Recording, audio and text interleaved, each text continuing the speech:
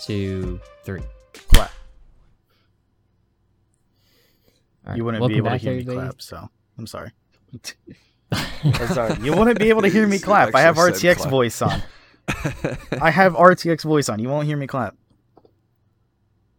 So wait, did you clap or? He You just said clap. Yeah. I said clap. All right, I'll figure it out.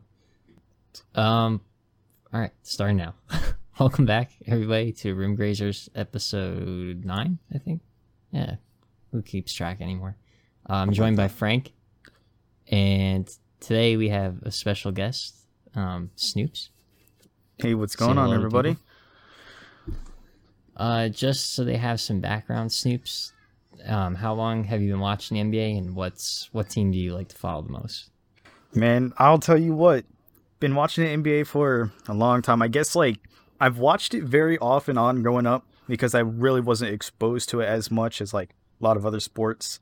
But definitely watched it a lot growing up as I've gotten older and older. But of course, my favorite team, and you'll hear me talk about them a lot if you know me, or if you been around any of my streams and stuff, you'll know that I talk a lot about the Pacers. The Pacers have been my go-to team, and of course that's just because it's the hometown team. So I mean, I guess what else can I say?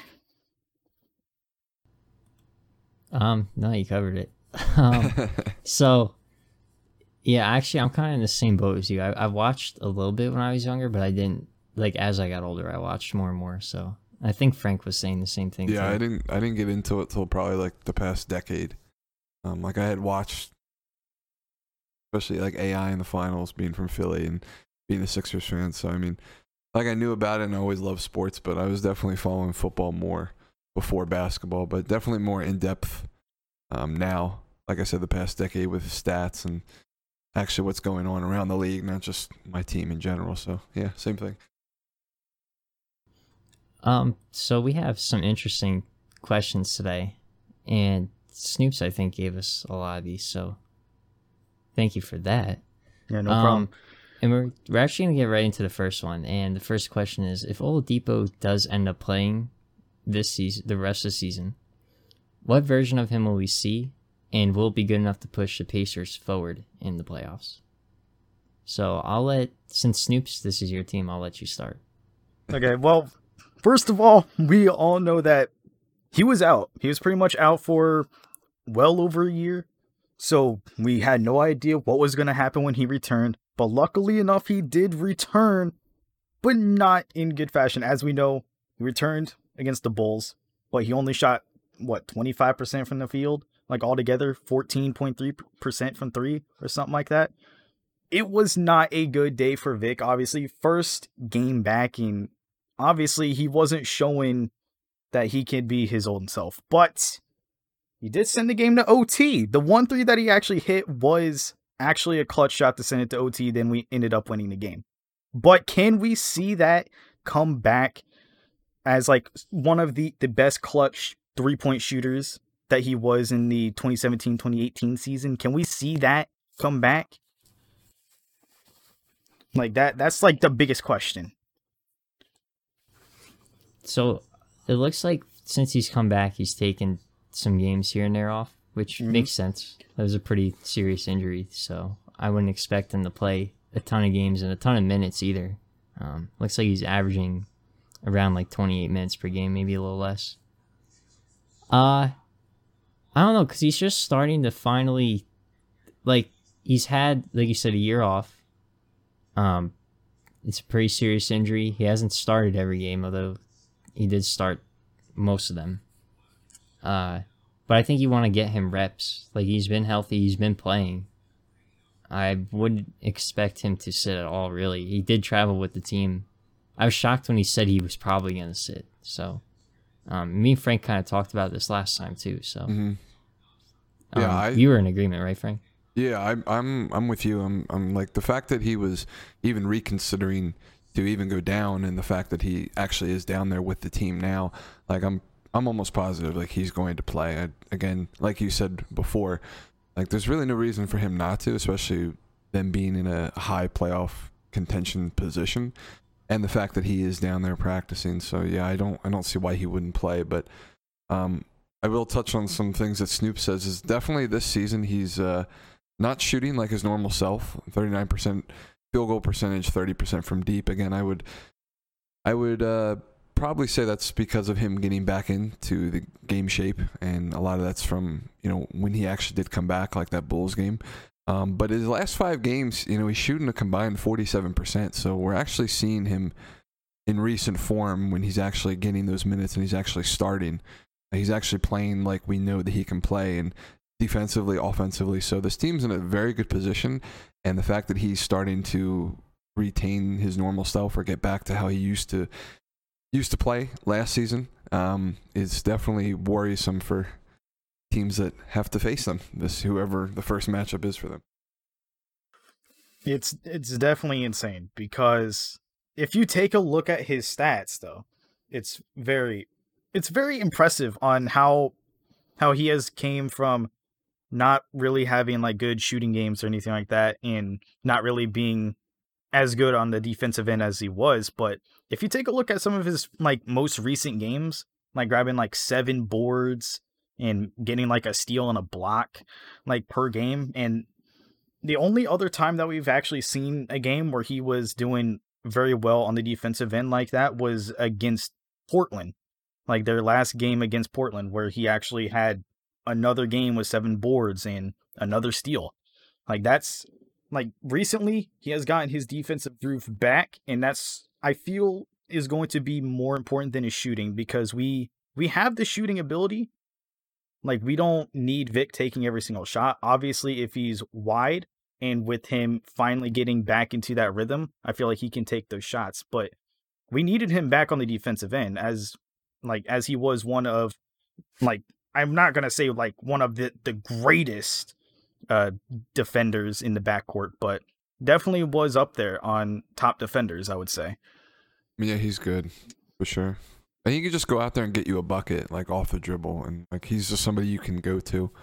Whereas like when he wasn't playing, you really didn't have that. I mean, like I would say Sabonis could probably, get you a bucket, but not like Vic could. Yeah, I agree. And he's I think him just coming back in general is going to help the team. Whether he's playing like full minutes or not, just even having him in there for 25 minutes a game is going to be huge for them, because it just makes their bench deeper. Because you're not taking a guy off your bench and putting him in the starting lineup, and it's improved perimeter defense like you were talking about. So I don't think it's anything negative to have him play. I think it's good for him because, he's going to get his reps. And the reason he even came back in February was to be fully prepared come playoff time, or close to 100% as possible, so they can make a run. So I think that's part of the reason why they even brought him back.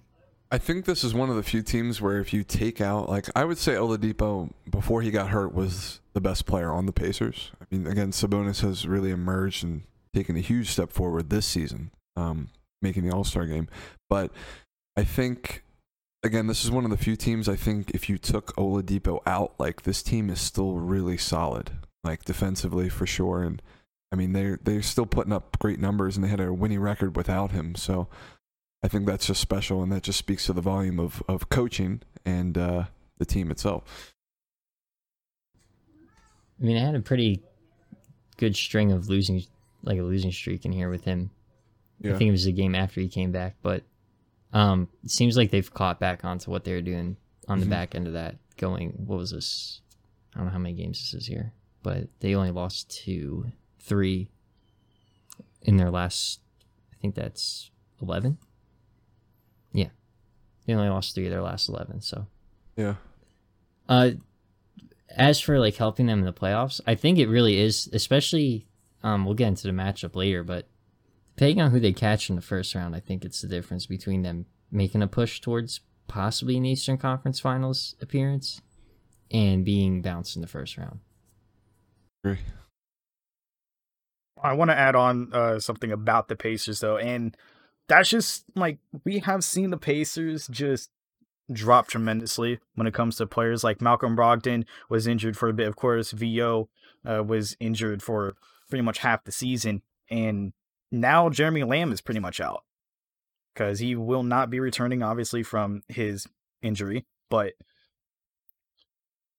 that just raises like an eye, and it's just like, hey, is that meaning that a lot of the Pacers players are going to be incident prone? Because there seems to be a lot of injury when it comes to Indy.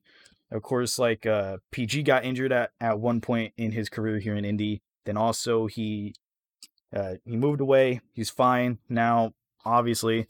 But Vic got injured. Brogdon was on and off of injury. Jeremy Lamb is injured. That just raises alerts and just adds more questions. I think that could be. It depends. Obviously, some teams have bad training, but I think the examples you brought up are more luck.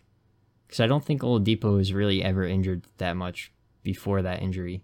And then the Paul George thing, he was still hurt when he went to OKC. He needed the 2 shoulder surgeries this offseason before coming into this season.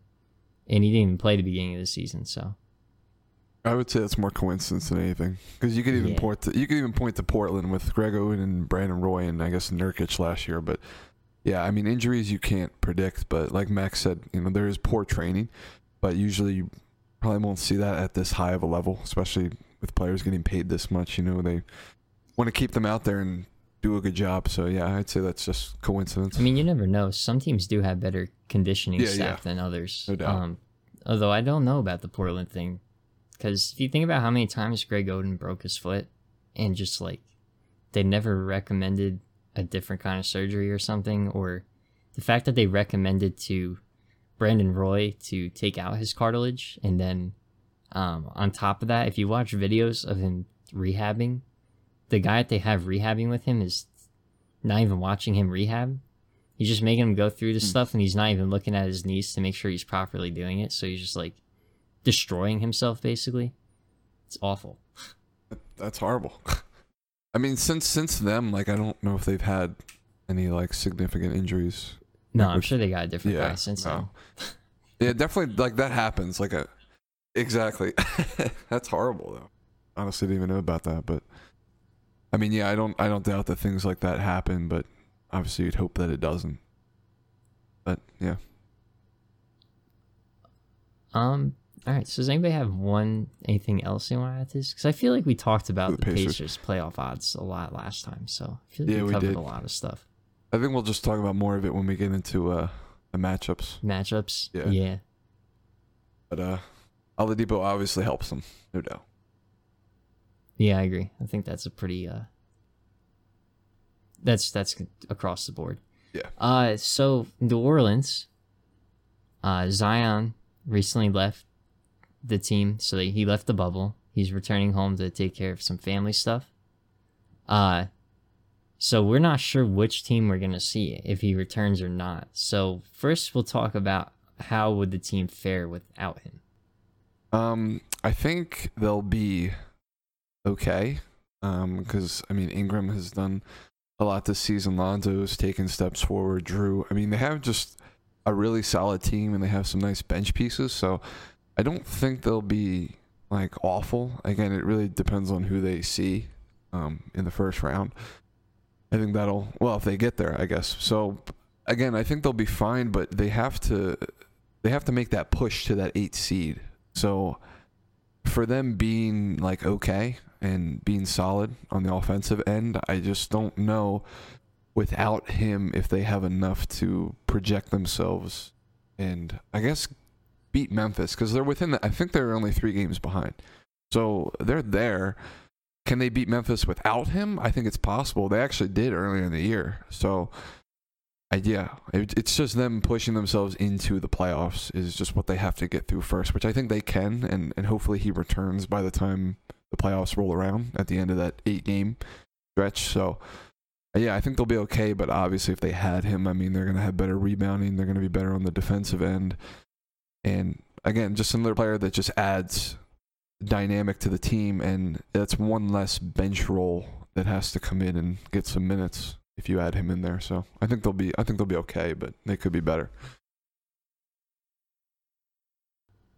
So I'm looking at how their seasons went, how their season's gone, and of course they've had a better record since Zion returned. I feel like everybody knows that. That's part of the reason why he's even been in Rookie of the Year discussions. Yeah. But even before then, so their start of their season was pretty bad.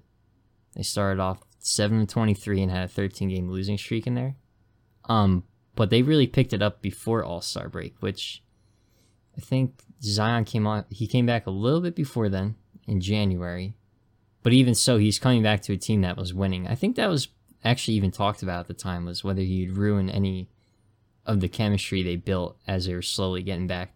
Well, not getting back, but improving. Yeah.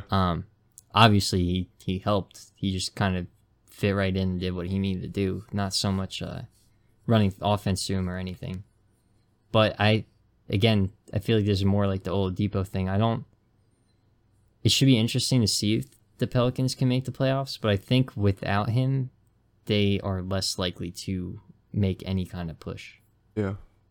I think he's a very helpful piece, and again, just gives you more bench depth because now you have a guy that was starting for you, coming off the bench. Like, I don't know who it would be, maybe E'Twaun Moore, or I don't think they would slide Ingram down to the 4, but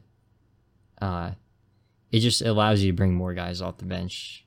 So Yeah, the thing is, when it comes to looking at the roster though, they mainly have like 3 known veterans pretty much in Drew Holiday and JJ Redick, but they're both guards. And then the only other I would say veteran is Derek Favors. So having this knowledge of like they have some pretty good young talent. Lonzo being in his second year or his third year? It would be his third year. Yeah. So Brandon Ingram kicking it up a notch this season, finally able to spread his wings after being in LA, finally actually getting like some good touches with the ball, showing off and stuff like that. But as you guys have mentioned, since Zion returned, win numbers have went up. And it's just been absolutely energetic. Every time he stepped on the floor, it's been energetic. We have seen the clips of those lobs from Lonzo to Zion. But will that, can we even call that a dynamic duo yet? Like, is that like an official dynamic duo that we can make yet? I probably wouldn't. Not yet. I don't think they've played enough yet. No. I mean, it will be, I think.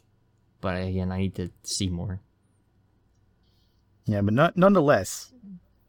I mean, for those Memphis, 2. they also only have a couple veterans. They have Jonas Valanciunas. I think Anthony Tolliver is the only person that has more than 10 seasons played. And Gorgie Jang, who has 6 seasons under him. The rest, it's 5 or less. So you can say probably the same thing for them. They don't have a ton of veterans either. Yeah, that's a healthy team. That's though. true. That is a thing. But yeah, I mean they're 11-9 with Zion. I think he's played all these games. He came back the 22nd. So what's interesting is I was just gonna say Memphis also got off to a slow start at the beginning of the season, 6-16 before they picked it up. So it's weird because it's not exactly the same time. I mean their losing blows were at the beginning of the season, whereas Pelicans were kind of, I mean, not in the middle, but a couple games in before they had their problems. So yeah, but they picked it up about the same time with winning games, which is why this makes it so interesting.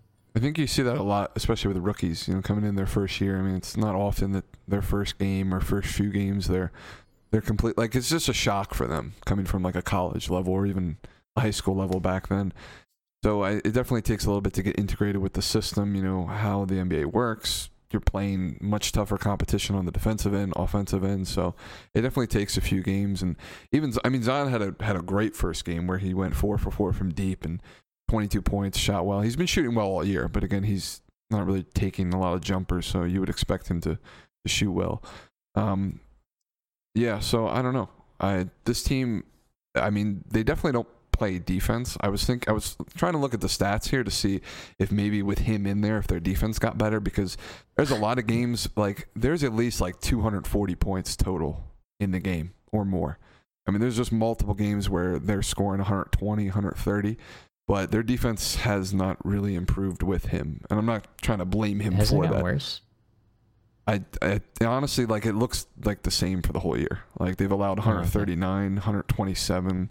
I mean, it's just bad. So I'm not trying to blame him for that, because I know he's a good defender, but it's definitely just not the way this team plays. They're also the third fastest team in the NBA, so you expect more shots in the game and higher scoring games. But their offense has been good all year, for sure.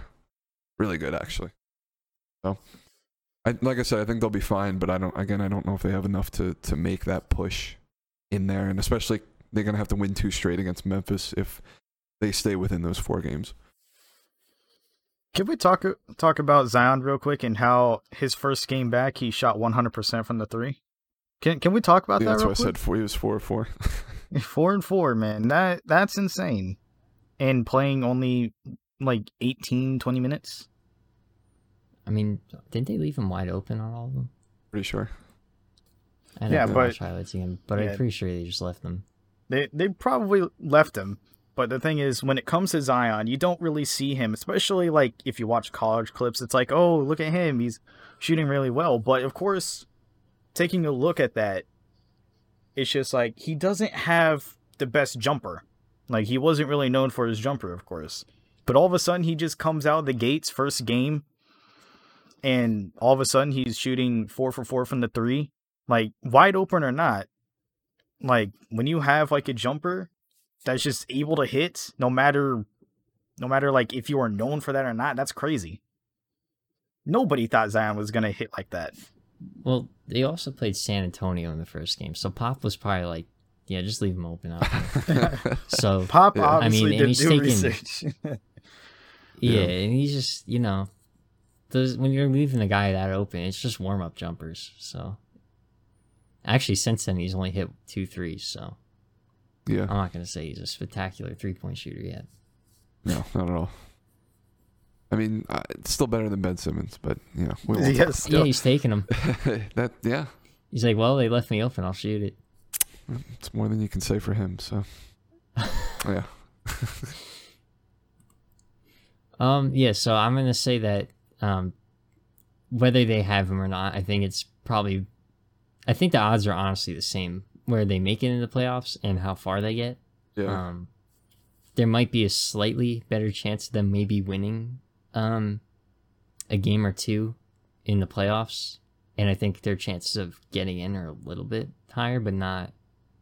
I'm not gonna say like all of a sudden it's a game changer. I think it's just like helps them out more. I would still probably take Memphis, even with a fully healthy Pelicans team. Yeah. The only thing I would add is, for whatever reason that he's not there, whatever the family issue is, like, hopefully it's not something really serious. I mean, obviously it's urgent, but if it's a family death, for example, which I hope it's not, for someone being at that young of an age, do you think like that would cause him to maybe lose focus? Like, if it's someone that he was really close to, or like a loved one, or do you think maybe he'll play harder for them, like we saw Isaiah Thomas did on his late sister's birthday? I think he dropped like 40 points or something. I think, that's more of a personal thing. I think like the way people handle death. I mean, obviously as you get older, it's a little bit different because as you get into like, I don't know, whatever, like your 60s, more people that are like prone to, just die of natural causes. Yeah. Just due to age. But at a younger age, I feel like everybody just handles it different. Whether you're in your 30s or not, or your 20s, or, you're only like 18 or something. I think everybody just handles it differently. I wouldn't say, like, I don't know. I think he could, like you said, he can handle it both ways. I don't think his being young has anything to do with it.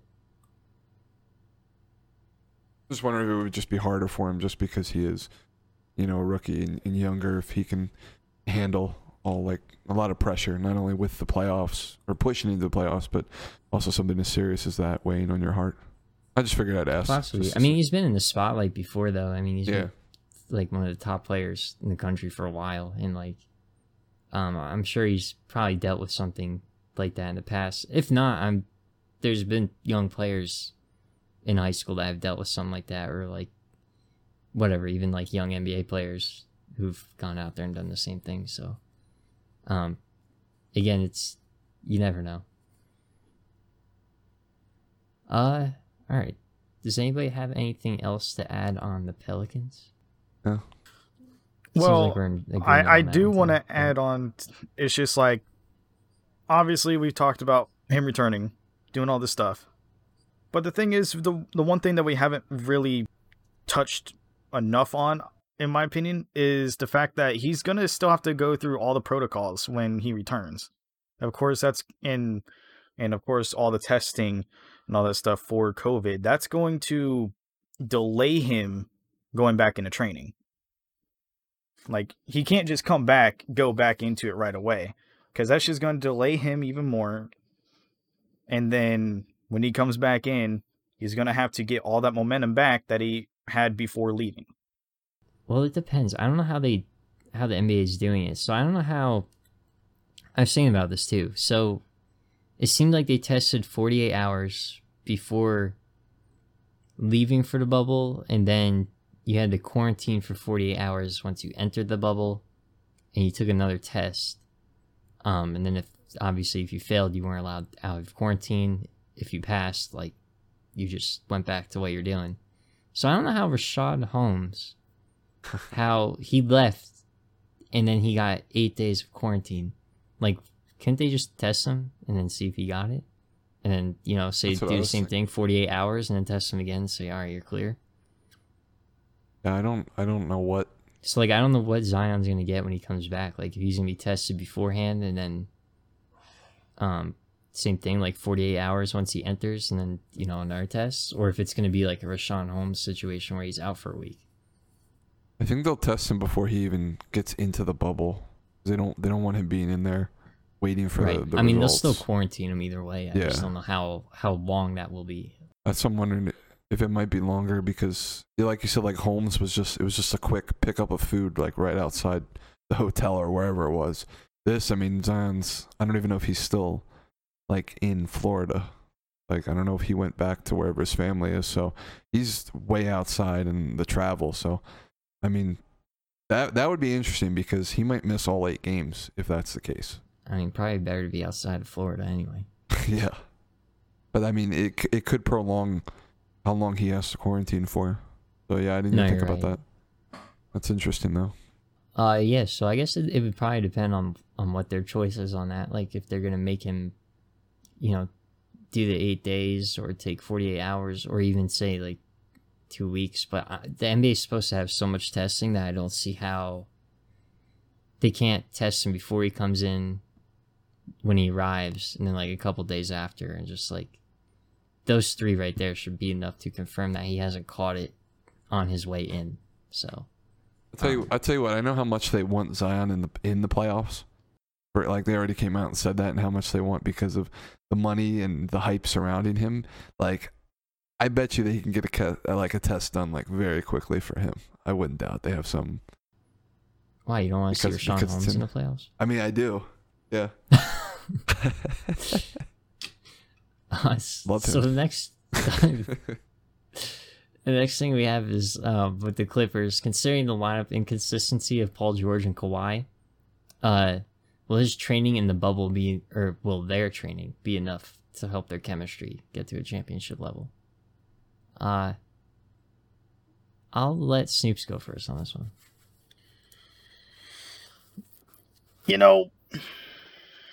There's a lot to be said about the team. But of course, whenever you think about this team and you think about, like, all the momentum and stuff like that, what's the biggest thing that comes to your guys' mind? The biggest thing in terms of their momentum? Yeah, in terms of their momentum going into this. It'd probably just be their like playing together, I would say. I mean, also finding a lineup, because I know they've been Yeah. changing around. I think Marcus Morris was starting for them last. I mean, that's what I would go with. Just being able to, just playing with the same faces and just like knowing what your rotation is going to be. Yeah, it's probably important. I mean, obviously that can change anytime depending on how a guy's playing, but I think if you know that the minutes are going to be staggered a certain way and what guys you're going to have in, like, you know what you're working with. I don't know. Like, obviously, if they have Shaman in there, the defense might not be as good, but I would say he's a better shooter than Marcus Morris. So the offense can be ran a little bit differently. Yeah, I would agree with the same thing. Yeah, so when it comes to the Clippers and when it comes to PG and Kawhi, we know that PG was out pretty much for a big chunk of the beginning. And he actually didn't play until the 12th game. So he didn't play until game 12 of the season. And Kawhi didn't even play that game.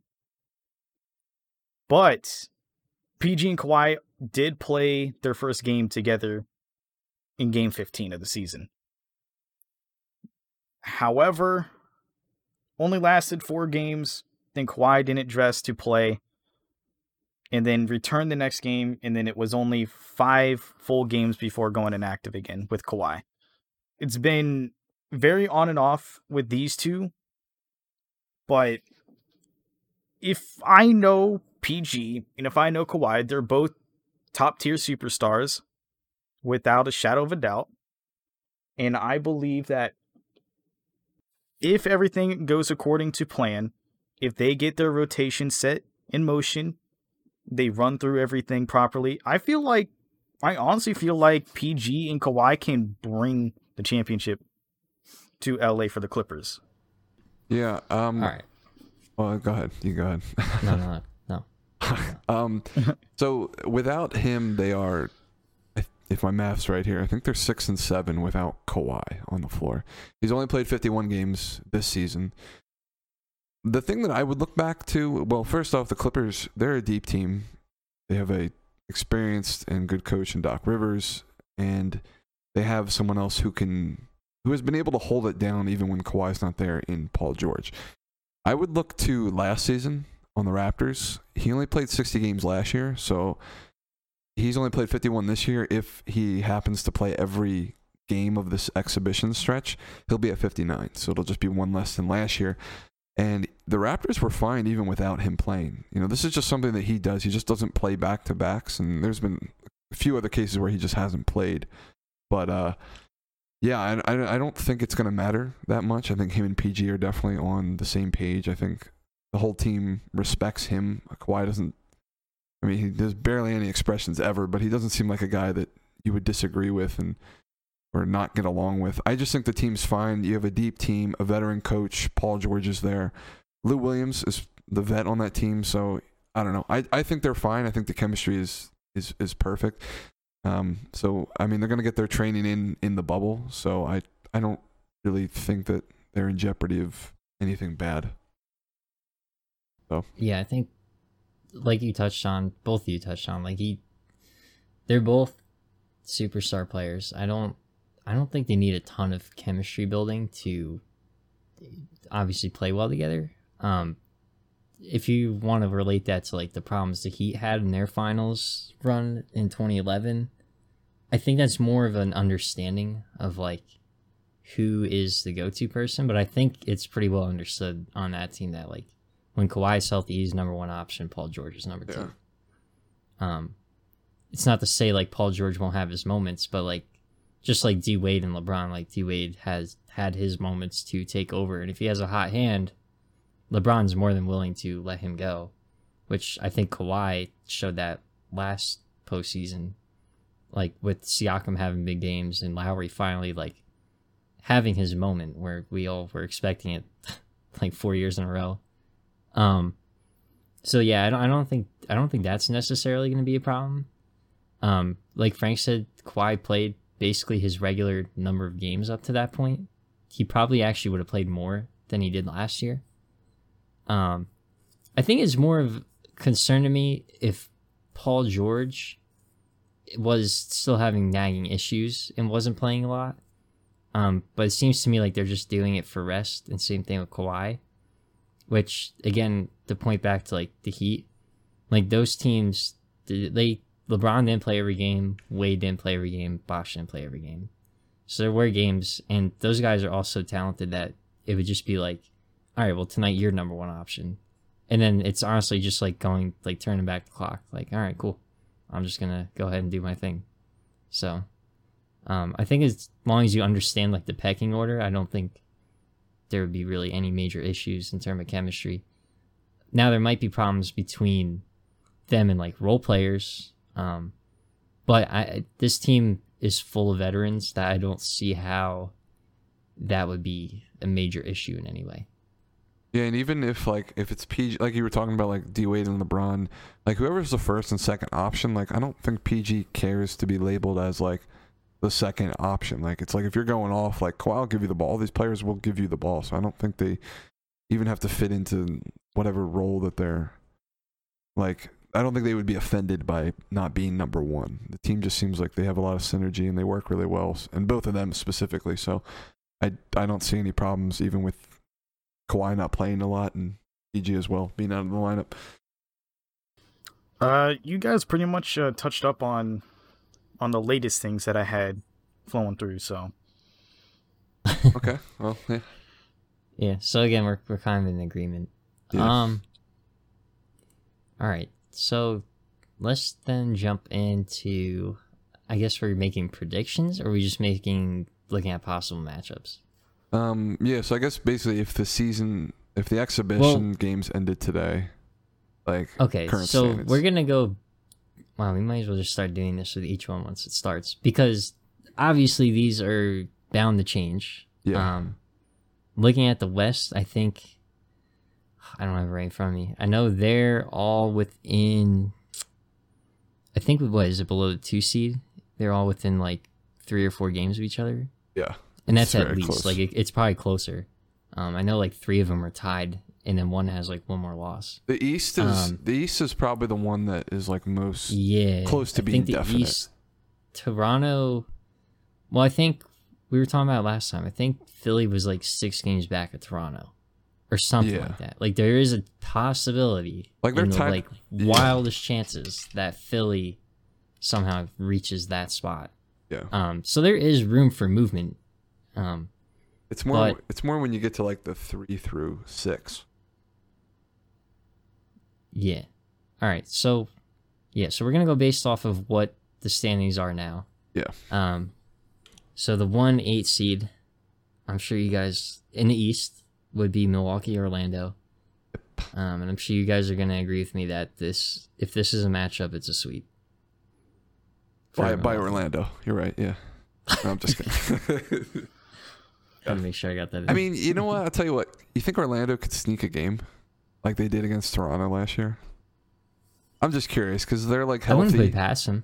You know what I mean? Like I think they could get one maybe, but more than likely sweep. I will say this though, a lot of people, I don't think they really have mentioned this though, but they are in Orlando. This is, like common ground somewhat for the Magic. Like it could possibly be taking a game or so that could change the momentum completely. Well, there's no fans though. That's the thing. Yeah, but it's still common Just ground. familiarity with the area. I mean, yeah. Well, it depends, I guess, because I don't know. Maybe their routines are like the same. They're used to that time of day. I don't know. Well, But I mean, Milwaukee's on the same time zone, right? That is, yeah, pretty sure. Like nothing drastic. It's probably an hour. And that is, I mean, Snoops, you are right because that is the home advantage because there's different advantages for each sport, and in basketball, the advantage is the scenery.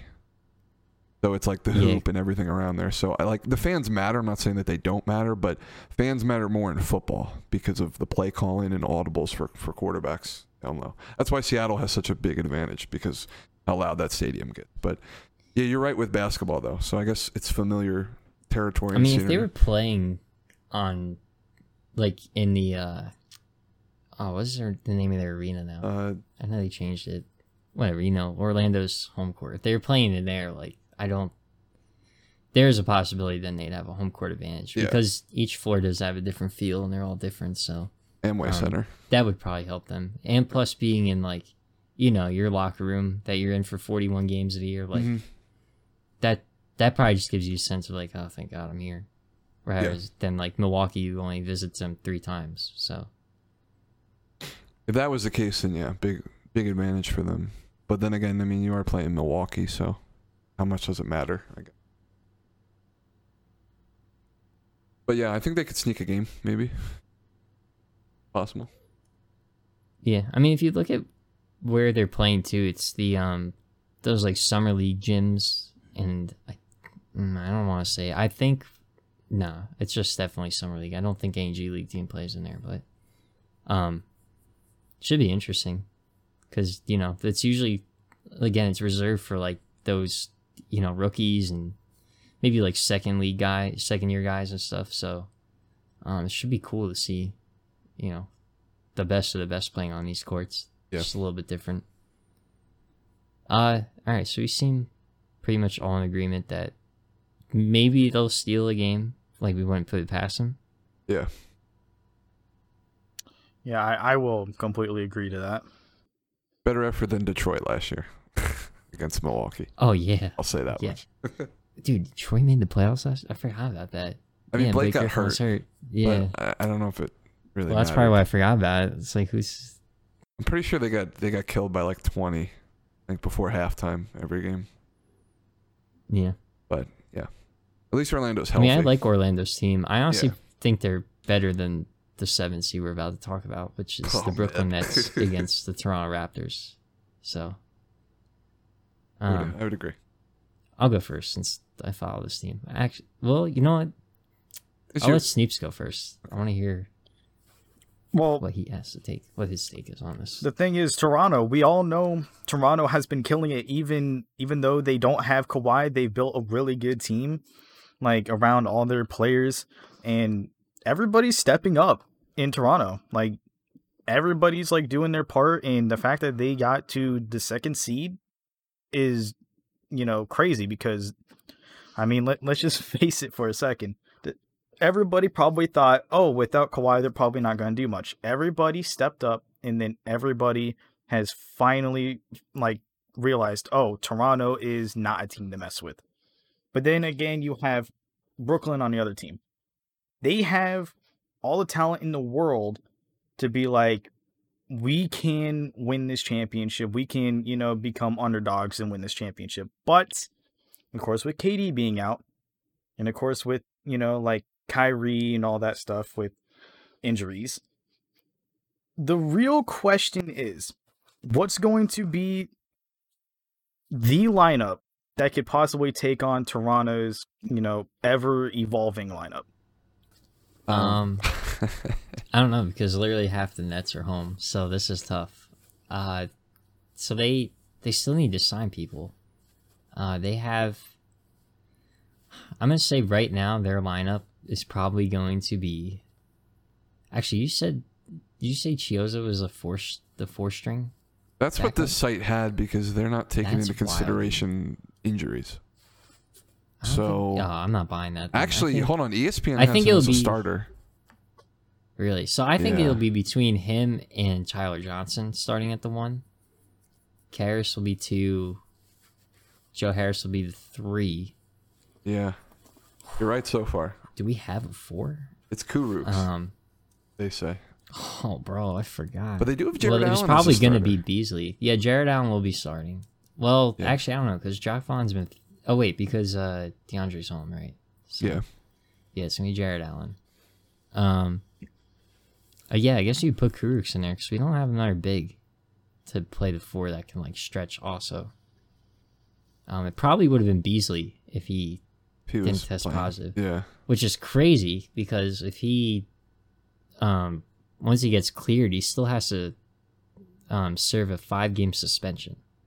So, if he comes back in the first round, he wouldn't play until the second round. So, that's a throwaway. But we still need more guys. We have Jamal Crawford, who's honestly, dude, kind of the scoring we needed off the bench. Like, a guy who could create a shot. Not necessarily who I want, but there's been times this year where they've needed it. So, but as Snoops pointed out, Toronto's just their depth alone is just wild. They still, again, Siakam's just taking that number one spot and run away with it, being like their number one go-to guy. Yep. And honestly, it's not even like, how do I put this? Not to say Kawhi being on that team is less important, but I don't think it hurt him as much as I thought it was going to. Like, I still think they could make it run at the finals, and I wouldn't put it past them either. Yeah, I would agree with that. I think this matchup specifically, I mean, I think it's going to be a sweep. And honestly, I don't know if that's... Honestly, for you guys, I mean, I guess Mackie, this is your perspective, but it might benefit you guys more to just let the Wizards in, maybe for just a better draft pick, because I mean, like you said, like Beasley, Prince, Dinwiddie, Jordan, Chandler, Claxton, and of course Kyrie and KD. I mean, literally, like the whole team's out. So it's just like, well, what is? It's just, I don't know what the benefit is, and unless you want just Karras having playoff minutes. Yeah, well, here's the thing. Like, I wanted them to make the playoffs last year for playoff experience, and they did. Yeah. But it's not the same experience this year. No, it's like they've all been playing in that summer league for, honestly, probably last year was the first time they didn't. Maybe Jared Allen played in it. So they've been down there. They played in there. It's not the same atmosphere. You don't have the fans. You don't have to travel on the road to another team's arena within 3 days to play for big game 3. Like, it's not the same thing. So honestly, like, them dropping out, I'd rather just get an extra ping pong ball. That's what I'm saying, yeah. Again, this is personal. I don't obviously the Nets don't want to lose. If anything, they would like to increase their seeding. But I just for fans watching, I don't think they see anything that's gonna come from this. Other than, I will say the one positive, these veterans they sign, it's an opportunity for them to show that they still have something to offer for next season, whether it's for the Nets or for another team. And I think that's a good thing. So I was originally on that side saying, like getting Karras, and like this is before Dinwiddie even tested positive, but just getting some of these like young guys and kind of like the guys who've been in the spotlight and have taken the role of like Dinwiddie and Karras, kind of, when KD and Kyrie aren't there.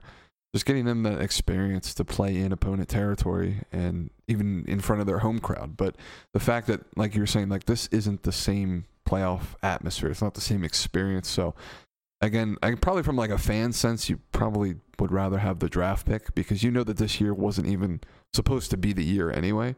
But I guess in terms of other people, I mean, they're definitely going to not try to throw. But, I mean, yeah, I don't know if you have what it takes to compete with half your team gone against Toronto. Now I will say the Nets, I don't know, the good thing too, if they were playing these younger guys, they still, like Dinwiddie, and like they had a whole team there. Prince maybe also, because he just signed a pretty good contract. Mm-hmm. It would have been an opportunity for them to prove, like, bring us back next year and like, this is what you have, rather than being like, yeah, we could sacrifice trading these guys for someone else. So, I mean, there's still guys down there that have something to prove. Obviously, DeAndre Jordan getting the starting nod before this all went down, like, that tells me that Jared Allen's going to play his ass off, trying to make sure, hey, coach, and also, like, KD and Kyrie watching at home, get me in there. Like, you want me in the starting lineup. Or you at least want me in rotation. You don't want to trade me. Right. Dinwiddie probably would have tried to do the same thing. I'm sure he has better championship odds with this team than where he would be traded to. Same thing with Karras. Karras has also been on a tear. So, again, just more things to prove from their side, I think, than the Toronto. I think Toronto, this is just going to be more of a, I don't want to say walk in the park. I think, they'll have their problems, but for the most part, it's going to be like a 5-game series, I would say, probably, or a sweep. So they're more so looking ahead to what's coming up.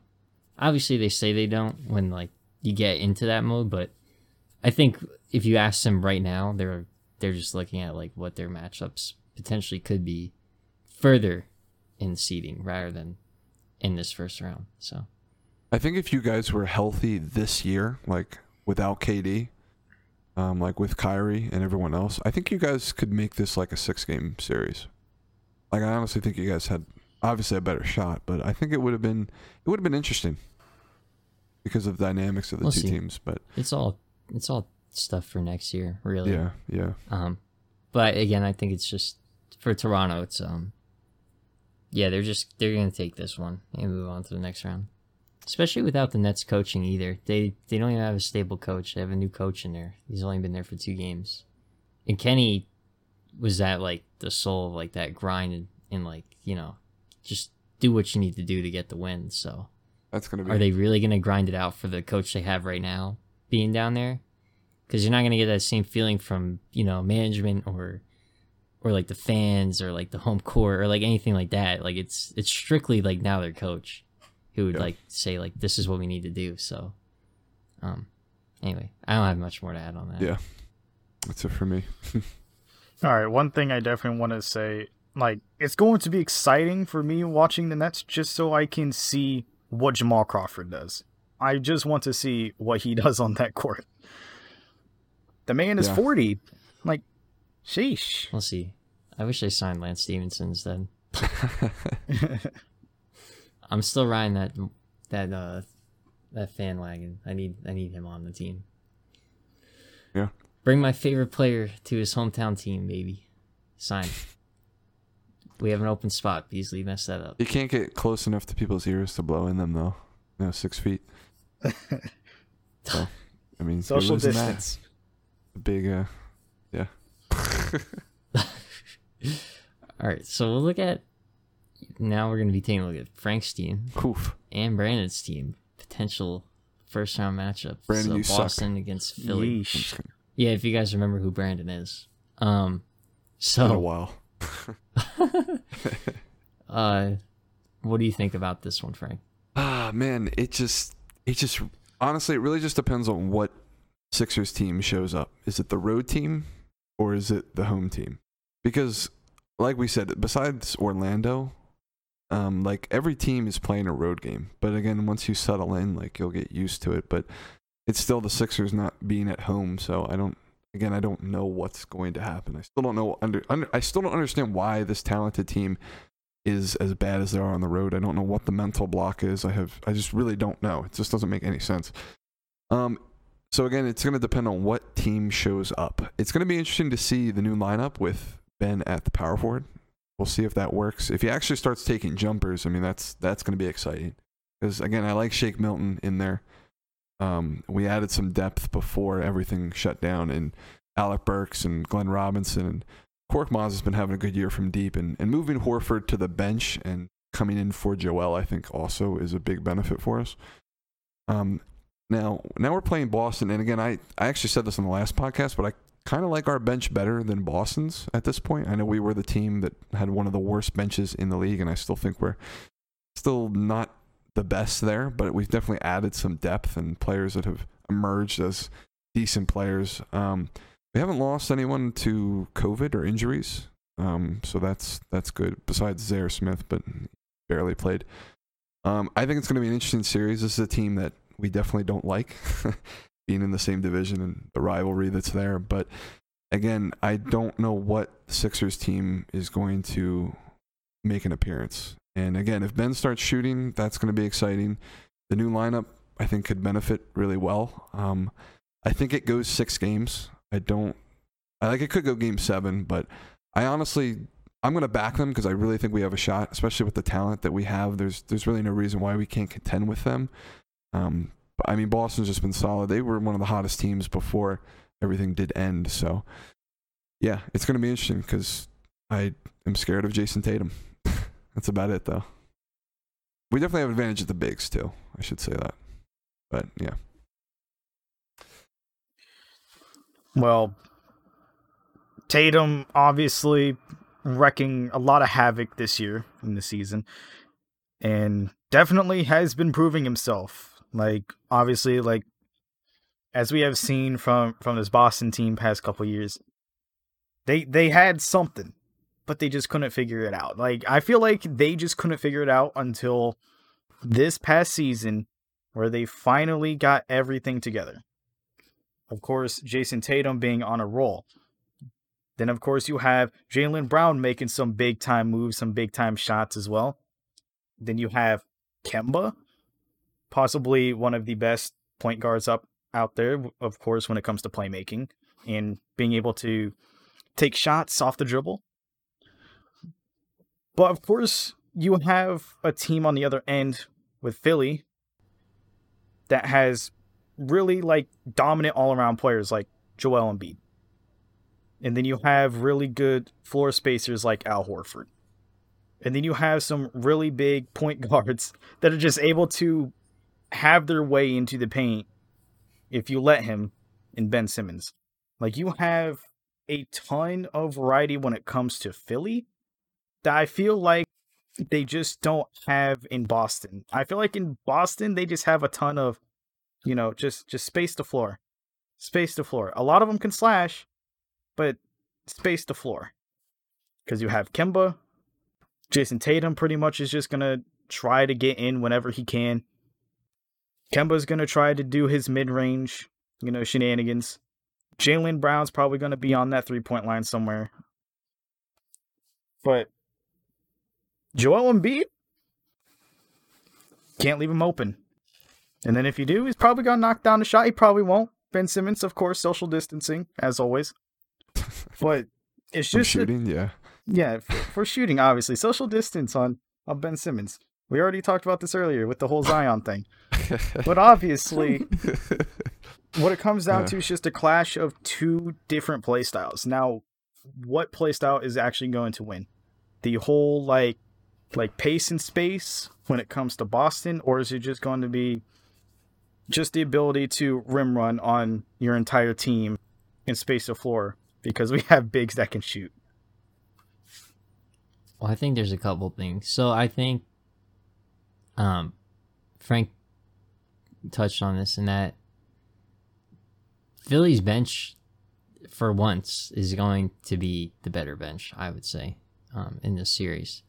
So the ability to change lineups to counteract some of the things you're saying are not really an option. For example, I think Embiid is just going to destroy them in the paint. He's just going to have his way.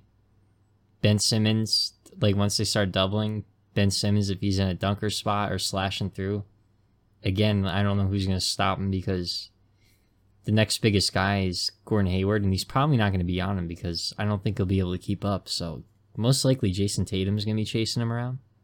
And again, I think Simmons will just have his way with him too.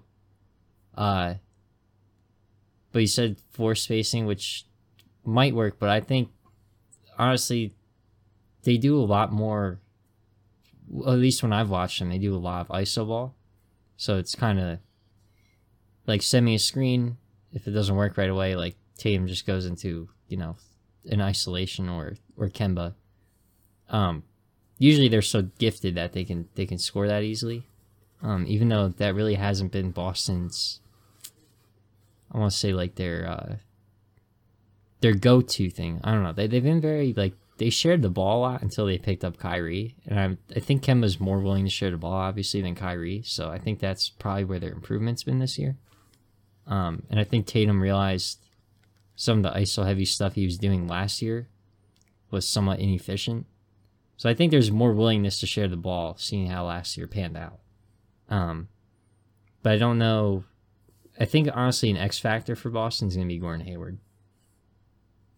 Yeah, I would agree, because he usually has really good games against us, and yeah, I don't even know who's going to be on him. But I was looking at the shooting, and actually Boston and the Sixers are actually neck and neck. I mean, they're both shooting 36% from deep this season, which is better than I thought we were.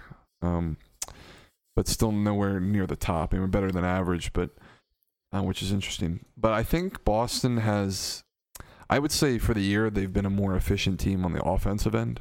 especially in their points per game. I think we have the advantage in the defensive end and in the bigs. Besides that, we're probably going to get out coached. And yeah, I think that's the big thing is Brad Stevens and what's our big play going to look like. And then, of course, how is Ben going to play? And, of course, how are we going to be on the road, even though technically it's all the teams are on the road. So that's the big thing. I think Ben in practice and these exhibition games, if he's shooting, like I said, I think that's a game changer. If he's not going to, at least taking it, to at least bring people out of the paint. Does he need to take it against Boston? though? I feel like they don't really have paint protection. That's what I mean. Like if he's posting up Tatum, like he can do that. Although Boston's defense hasn't been bad, right? I don't have. No, they've been good. What are they ranked in defense? They're good. Yeah. For the year, I don't know what their secret is. Efficiency-wise, Brad Stevens. I'm also true. fairly convinced. Probably makes schemes. They're actually fourth for the year, 1.06. Really? Every 100 possessions, yeah, going up 106.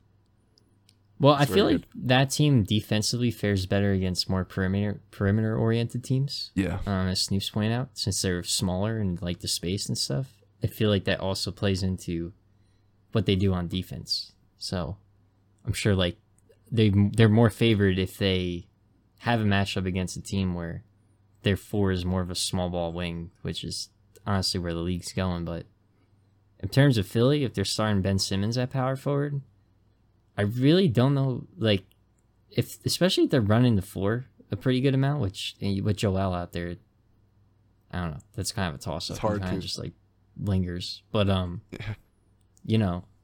don't know what you're supposed to do about that if they're just like running into you with these 6'10", 7-foot guys. I mean, shoot, even Tobias Harris, how big is he? He's like 6'9". I think he's 6'9". Yeah.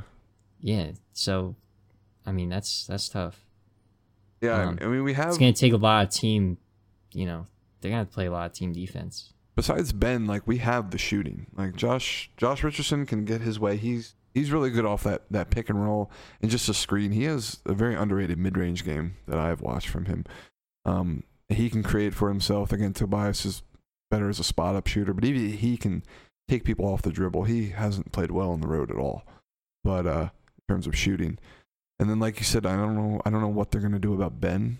I think Tatum can try to contain it, and he hasn't done a terrible job. But again, I mean, it's a 6'10", just a bulldozer, running around there.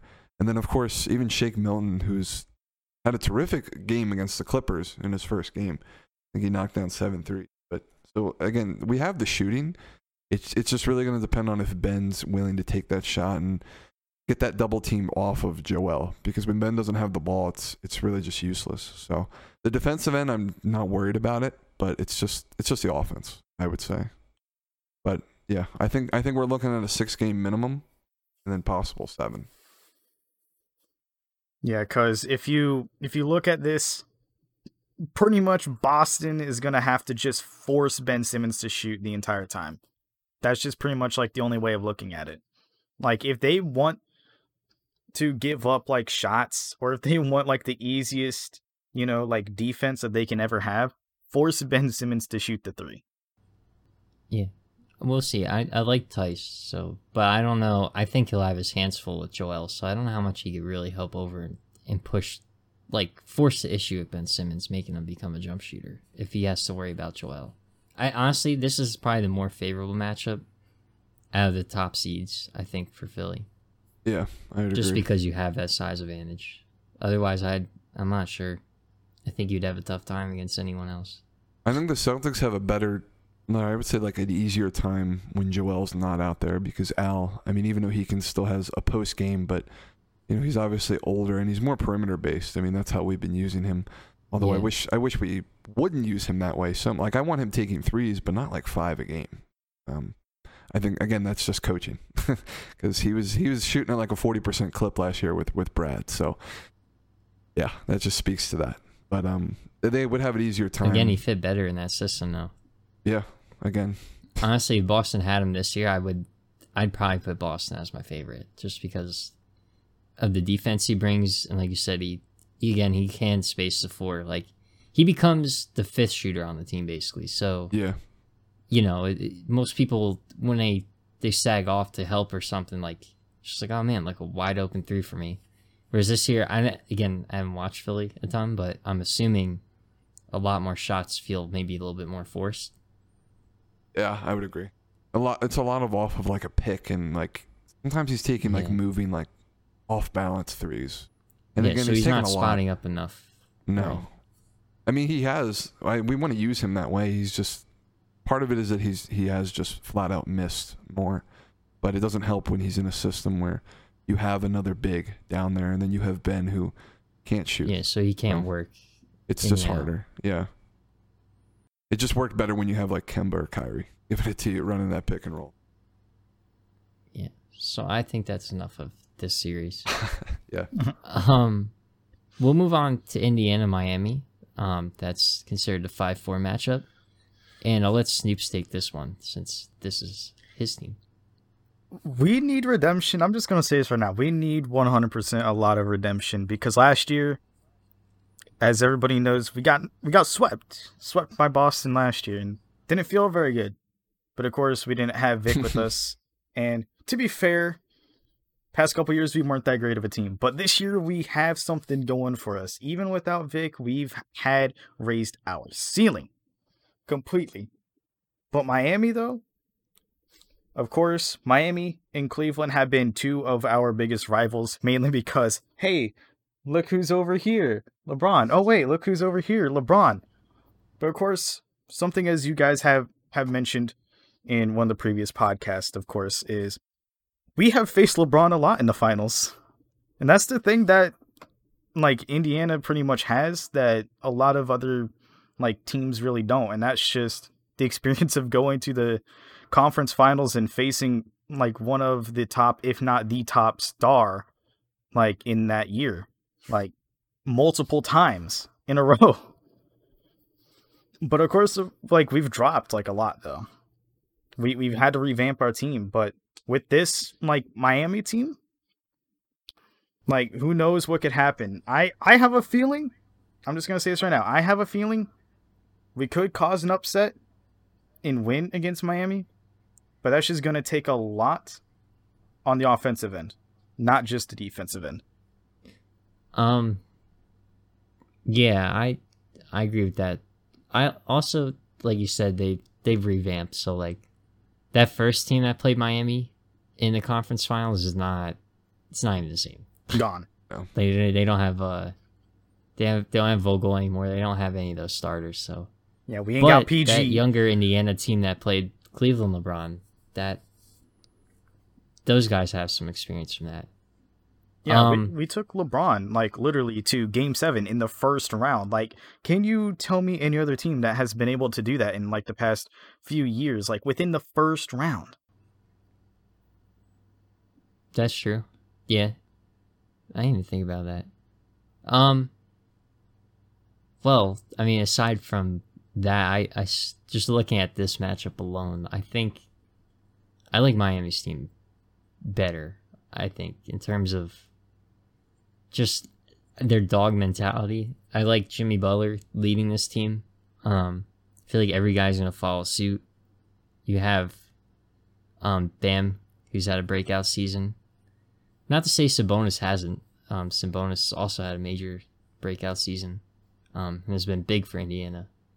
Honestly, if anything, that's probably where you guys would do most of the damage, where Indiana is probably inside in terms of offense.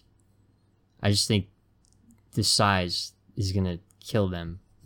But Miami, well, me and Frank were talking about this too. I think they're actually really, like, even like lower in pace than Indiana. Like, they muck it up. So if you're struggling to score, like Indiana, not saying they do, but they're definitely not one of the highest scoring offensive teams in the league. So if you're not coming down and scoring every time against Miami, oh man, it's going to be a struggle for offense because Miami's not going to give you a ton of possessions. Yeah, Miami is 23rd in 27th. pace, and Indiana is 20th. So this is a slow game. I think it's a defensive game. Listen, here's the thing. I think Indiana struggles on the offensive end, no doubt. That's where you're not going to outshoot them. Miami's actually the best shooting team in the league this year, which I was kind of surprised to see. Shout out to Tyler Hero. Yeah. So them and Utah are tied at 38%, and then Indiana's 12th at 36%. So, I mean, it's close. Indiana's not bad. Again, you're above average, but you're probably not going to outshoot them. Coaching's good on both sides, and I like the depth on both sides. And like I said, like Mac, we were looking at this the other day that Indiana actually has a lot of depth that I didn't even like. There are guys I forgot about, even on Miami's end. There is a note here that I'm assuming they're playing, but they just said Bam and Kendrick Nunn haven't entered the bubble yet. So I don't know why that is, but I just know they're not down there. But I'm assuming they're playing. Yeah. I think there's a good mixture on Miami's side too. Like, I like the offensive firepower they have as opposed to Indiana. Again, I'm not saying Indiana's bad. They're honestly probably the two most alike teams, which honestly is why this 4-5 matchup might be the most interesting. It usually is, but I think this time both teams are very similar in terms of what they have. But I think Miami might have better shooting on their end. They also, the veteran presence, I think, is a little bit more in their favor too. Like, they have Goran Dragic off the bench. They have Jimmy Butler in their starting lineup. They have Jay Crowder, Iguodala. A lot of vets. Udonis Haslem. Yep. Yeah, so they have a bunch of guys. So well, I don't know. I right now I'm probably more in favor of Miami on this one. Yeah, Indiana's gonna. I think they win the defensive side of the ball. They're ranked 7th on the year in efficiency, and Miami's 14th. Offensive efficiency though, Indiana's 18th and Miami's 5th. And a lot of that is because of their shooting. So I think Indiana's going to have to really punch it with Miles Turner and Sabonis. Like you said, Mac, I think that's where they're going to make their money and try to expose a mismatch, which, again, they're not going to destroy Bam, I don't think. But, I mean, that's where they have the mismatch, because it's obviously not shooting and it's obviously not offense in general. So they're going to have to expose that. Oladipo is going to help them. A lot of these numbers are for the year and really don't have – they have Oladipo's like last – I guess when he's played, 13 games or so. So that'll help their offense and it'll help them on defense. But, yeah, I'd lean Miami in this one. Well, what's funny is Turner has had a somewhat of a down year. Like, I don't know, he's just taken a back seat to everybody. Which has been good for Sabonis and Malcolm Brogdon. Like, they've just absolutely bloomed, along with TJ Warren. Yeah. Honestly, their starting lineup's really nice that they have Oladipo too. So, but Turner's shooting's taken just a slight dip. I don't know, it's just something's going on with him. So if he really, elevates it to kind of where he's been the last couple years, not saying he needs to, be the guy, but just having more efficient games and just looking like his old self, I think would help a lot. And I don't know. Then, like we've talked about, Indiana's bench is really nice. If they were playing another team, I would say Toronto has a really good chance at getting to the second round. I mean, Indiana getting to the second round. Yeah. Like, honestly, I'd probably have them favored against Boston and probably Toronto. I just don't know about this Miami team just because of how good their defense is. I don't know where you expose them on that side. And then I think just Miami's offense is going to be better.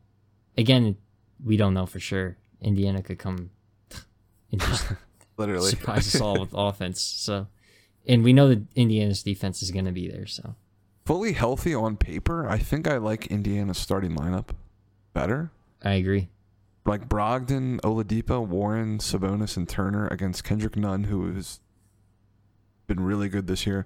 But then you have Duncan Robinson and Derek Jones in that lineup, which they're not bad. I mean, Duncan definitely fits what they're trying to do and being able to space the floor and just shooting. But, I mean, Oladipo would expose Duncan if that ends up being the match. Obviously, it wouldn't. I'm sure Jimmy would be on him. But, I mean, Duncan's one of those guys you probably have to hide. And I don't know who you hide him against. because you can't go with any of the bigs. And it's like I think Warren could abuse him. So like I like their starting lineup. Both teams have the depth, but just in terms of what they've actually done this year, Miami has just what they're doing, what they've built here. Their numbers are just incredible. So if it works, it works. And whatever the name is on paper, doesn't matter. Yeah, I like Indiana's starting lineup more too. Yeah, and thinking about like our lineup and how we play offensively, like especially with Sabonis being like a top tier guy of doing pick and roll. Like he's been really, really good on the pick and roll this season, especially Doug McDermott being one of the most efficient shooters on the left wing, this season. Like obviously,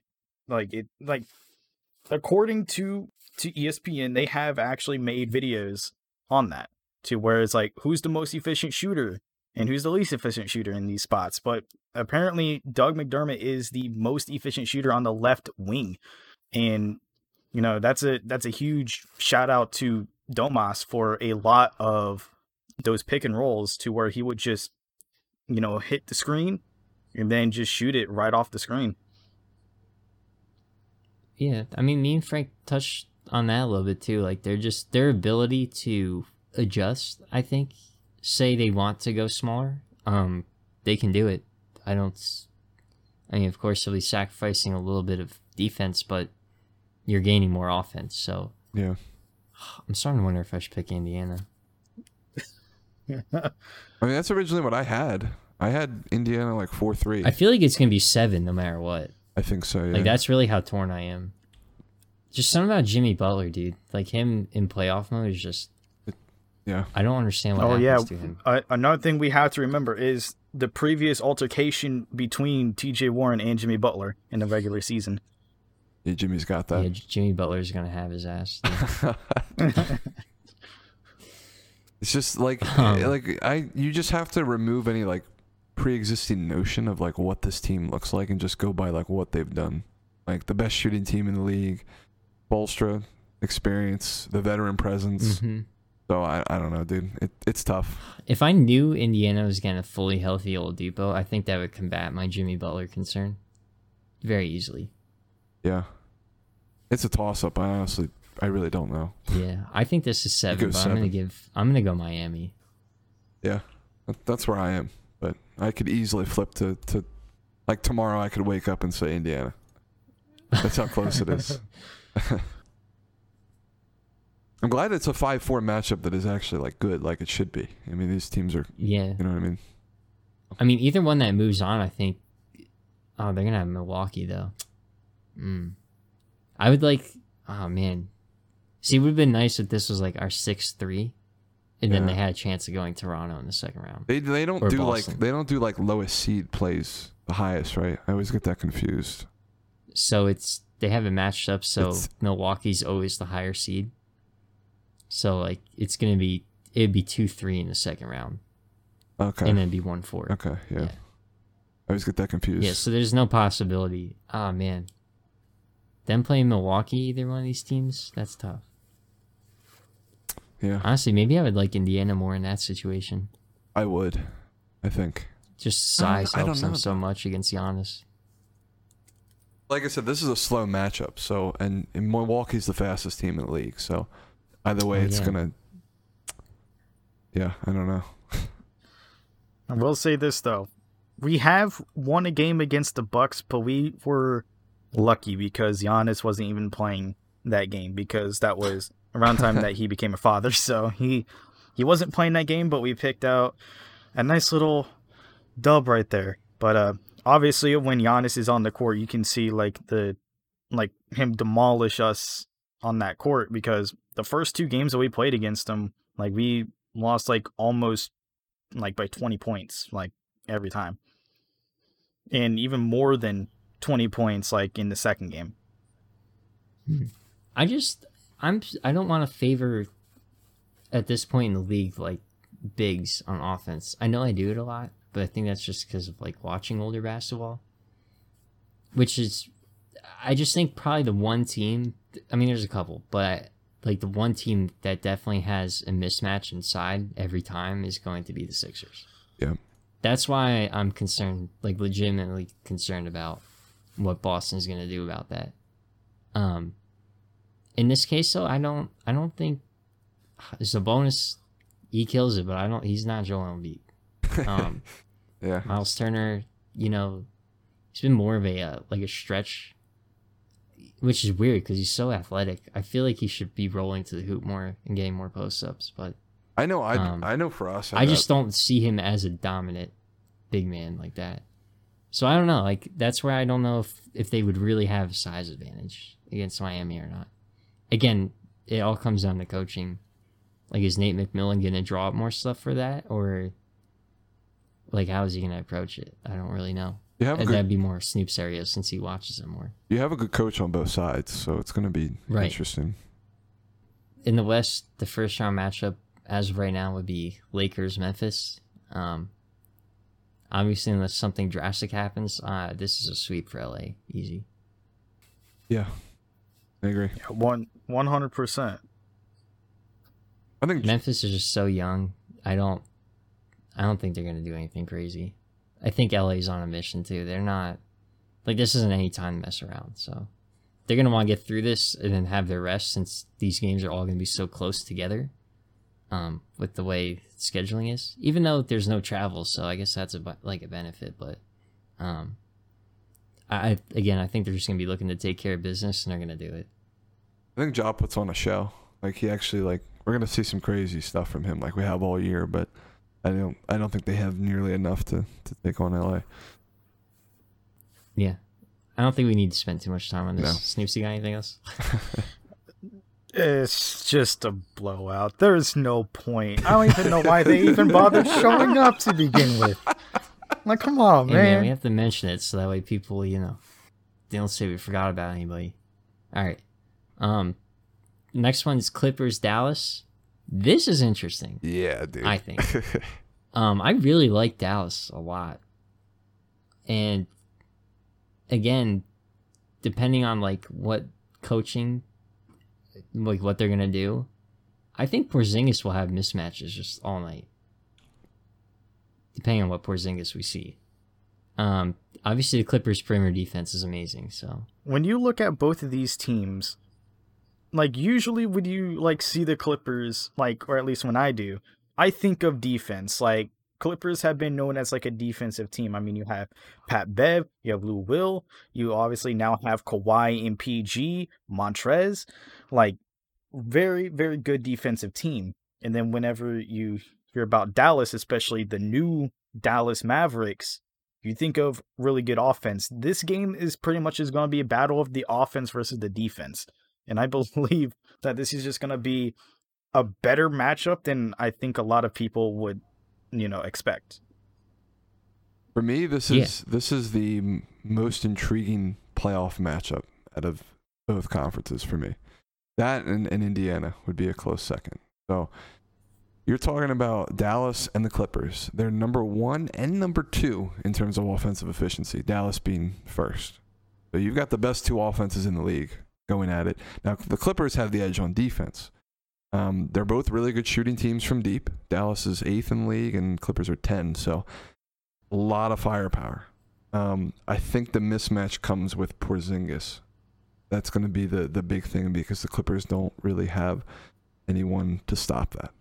So I was about to say their interior defense is going to be a problem if they really try going super big, running Boban and is Powell, is he healthy or is he still hurt?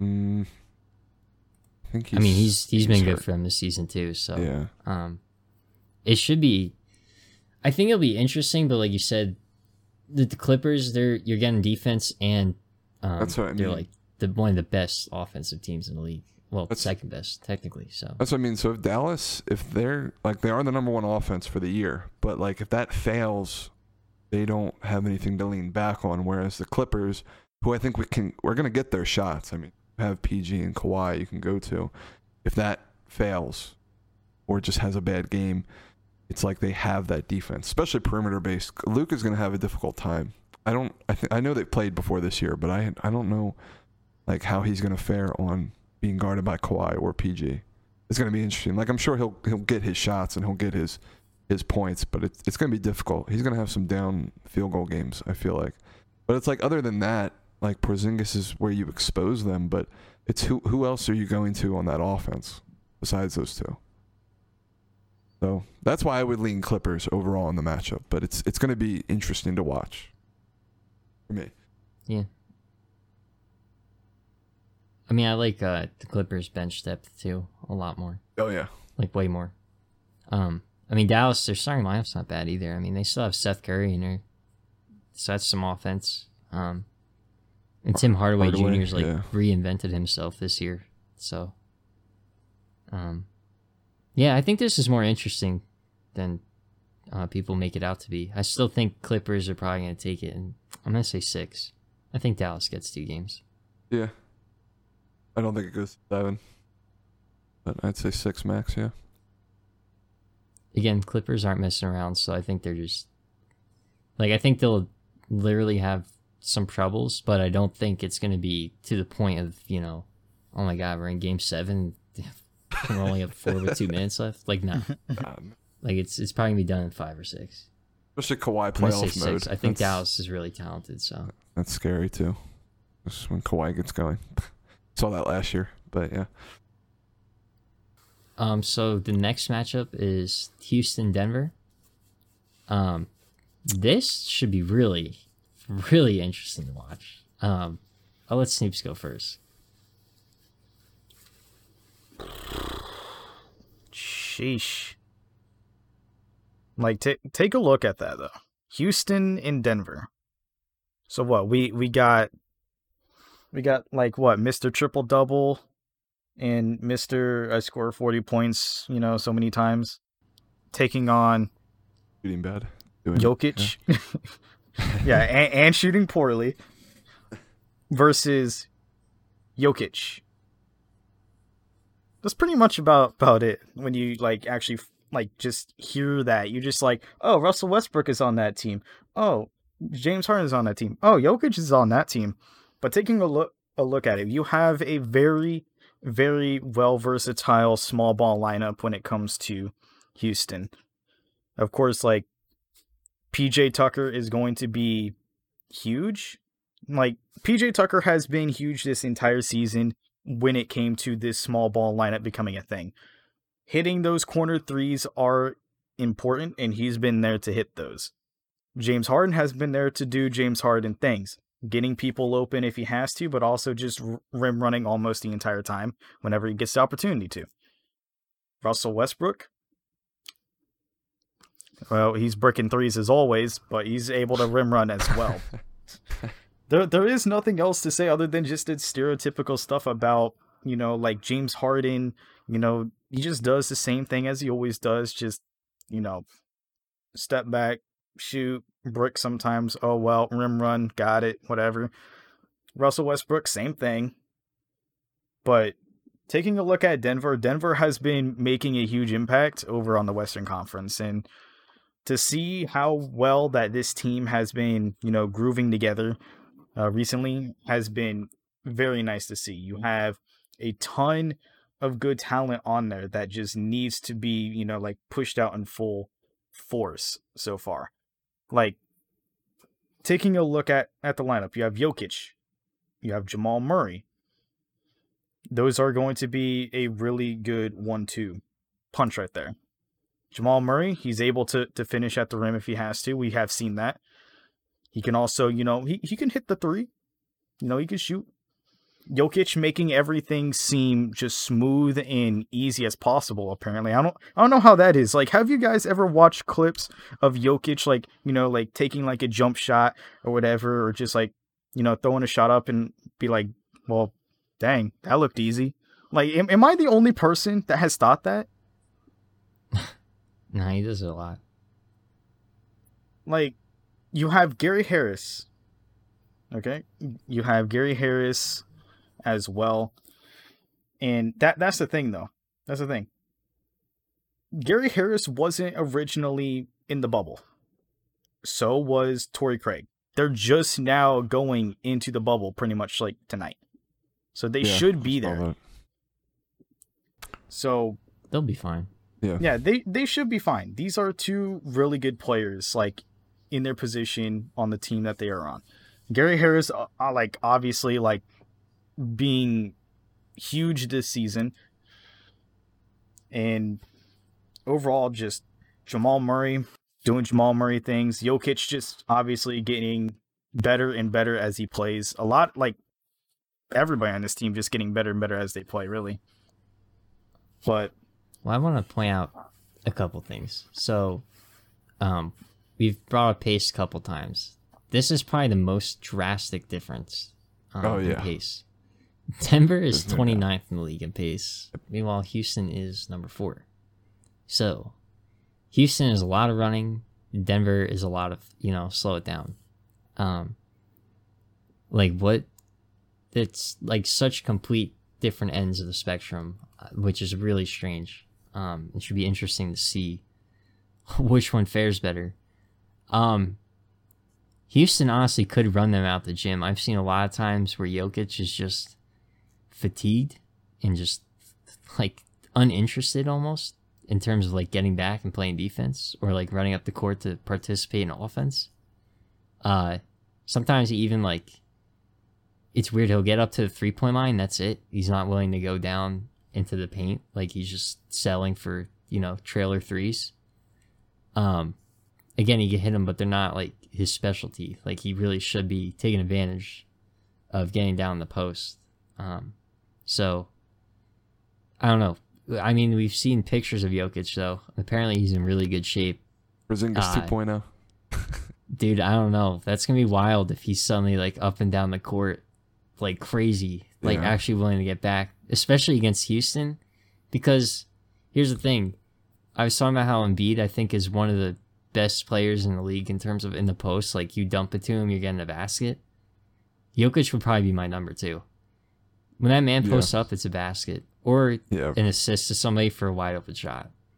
So that's concerning against this Houston team who is going to have no post defense. Honestly, we might see a lot of Tyson Chandler this series. I don't know what's going to happen. I will say that that Jokic is probably like one of, if not the best post playmakers that you will find in the league. Well, he's just so dominant, and he's such a good passer that he understands that when a double comes over or somebody's, he knows where to look for the passes and when to look. And a lot of his inside dominance had to do with his size as well. But, he slimmed down a bit. Like, will that obviously have like an effect? Not against Houston. And honestly, if he's put on muscle and just taken off fat, like obviously he lost weight, but I don't think he'll like lose anything. I think he'll still be fine. I'm sure they talked to him about it. It's honestly probably better for him. Right. You look at Anthony Davis, he's pretty slim. He's very, very dominant in the post. Yeah, for me, another guy that'd probably be like toss it and get me a basket. For me, this matchup is like one in the post or down low for Denver. As you mentioned, the paces are just completely different on their ends of the spectrum. For Houston, going with the small ball, this 3-point shooting that they really love to do, they're actually the 8th worst 3-point shooting team in the league, which is interesting. It's been a bad year. Yeah, they were bad last year too. Denver's right on average. Westbrook's been playing well before everything closed down, as well as Harden. Like I said, I mean, these lineups are also just incredibly different. I think Denver wins in depth, especially now that Torrey Craig and Gary Harris are playing. Michael Porter Jr., I mean, we'll see what he does. Mm-hmm. Denver has the bigs. They have the depth. I don't know what really points to Houston in winning this other than they just win the 3-point battle. Yeah. It's got to be that they just outrun them and just shoot better, honestly. I'll also say, like, the perimeter defense on Denver is pretty good, but you have to, like, hide Jamal Murray somehow. And I don't know. I mean, unless, again, I'm one of these people who, like, I advocate for just doubling James Harden, get it out of his hands. Yeah, so I like that. To me, like, why not do something drastic, dude? Just put like Jokic on Westbrook and kind of have him like float around in the paint and just kind of force him into threes. Yeah, that's You what know? I would say they should do. Or That's maybe what- put Jamal. Honestly, maybe keep Jamal Murray on Westbrook and just again force him into threes, and then if he gets by you, it's gonna be tough. I think Denver could do it though. They'd probably have to have some kind of help where Jamal is not expected to cover and pass a certain point, and then the help will be in the paint, and Jamal has to make the third rotation. So like somebody's gonna slide down to open shooter, and then Jamal's gonna have to like go back out to whoever's up top. That could also create problems though, because that could result in him ending up on Harden somehow. Yeah. Or you could just honestly have him sit on someone like, I don't know if I want him on PJ because there's a chance, he'll sneak in there for a board on him, but probably a guy like Eric Gordon. He's not going to be doing too much ISO. Right. I don't think. I think with Russ and Harden, you already have too much of that. So I don't know where he's going to get his looks other than just spot up. So That's what I mean. It's gonna be tough. I think Denver has the defense and the depth and the height. So, I just like, for some reason I feel like Houston can win it, and I don't even know what it is that's going to happen. I just think it's going to be James Harden going off or Russ. Like something's going to happen. Like I feel like they can win. There's just so much against them, but like because I really like Houston. there's so much for them too at the same time though. Yeah. But I don't know. It just seems like everything is just pointing towards Denver here. But like Just without a center, I'm not sure how Houston's going to fare that's what I mean. in terms of points given up in the paint. Especially if Jokic Although- can run with the weight loss. Hasn't- That's going to be huge for them. Although, isn't Westbrook leading the league in points per game in the paint? Pretty sure he is. Um, I would have Maybe, to look I don't it even up. know where I'm to pretty find sure that. he is. If not, he's easily top 5. Last time I checked, he was number 1. So I would assume it's Oh. either him or LeBron. yeah, I'm pretty Yeah. sure it's him. So that's again, that could be different. I don't know how. If Jokic also is like slow on rotations, I don't know. I'm just picturing Denver having slower guys other than like obviously they're better, younger, athletic like guards out on the perimeter. And Paul Millsap's pretty quick too, but the thought of like Jamal Murray keeping up, his defense is pretty bad. And Jokic has good defense, but I don't know if his rotation speed's gonna be quick enough to keep up with like the ball just hopping around. Honestly, what would help them is if James Harden just tries to go ISO the whole time. Because if he's just like trying to ISO and shoot these like fading threes and stuff, I think for Houston to win this, they really need to take advantage of Westbrook. Just put him in one-on-ones and like let him go to work and just blow past. And he always makes a good pass out if he does find the help defense on the way. So One thing that you definitely have to take into consideration going against Denver is like they don't have too many like actual like big centers. So they can just go from having like Jokic at 7 foot being like the biggest guy in the court to having like small ball. Like that's one thing that a lot of teams are going to have to take in consideration when playing Denver. Is like they can have like Jokic out there dominating in the paint and posting up and all this, but then they can go from that, switch up if they have to into small ball, just out of nowhere, and just outpace the other team. maybe. But I mean, they also have Mason Plumlee, who's 7 foot, and That's he's true. very athletic. He could easily keep up with what's going on out there. I would have more faith in him making quicker rotations than Jokic, but then you lose so much on offense. That's a problem. Yeah, so I don't know. I'm going to go Denver. I think Denver's just going to find a way to do it. And I'm going to say they're going to do it in 6. But I wouldn't be surprised if Houston, just outran them Yep. and just destroyed them in terms of threes putting up and just their high pace of play. So, I'm not going to completely say this is all Denver. I think it's a 6-game minimum, but again, it's up to Houston hitting those Mhm. threes. But yeah, I would go Denver 4-2 or 4-3. All right, so the next one we have is OKC and Utah. And this one to me is pretty interesting too. Both teams are pretty slow pace. But obviously, actually, I don't even know if that's obvious. Let's see. Yeah, OKC. So I thought Well, I think your Yes, numbers are a so little bit different because I'm using the Jazz 100 are possessions. 25th and OKC is 20th. I'm looking at pace. Yeah, I think yours are different because mine's based on 100 possessions. So I Okay, think yeah, mine's it's just yeah. based on in general. Yeah. It's close Okay. though. It's pretty much just. Honestly, dude, I like OKC more. Yeah, that's where I am. Yeah. I like Chris Paul at the starting point guard. Shy, although obviously I would give it to Donovan, but Shy's no slouch. He's a good defender, and he's gonna do what he needs to do on offense. In terms of bigs, I mean, dude, Gobert, good rim protector and all, but like Adams is basically pretty much the same, I would say. Probably a better rebounder. I like their 4 in Gallo, although I like Ingles' defense more.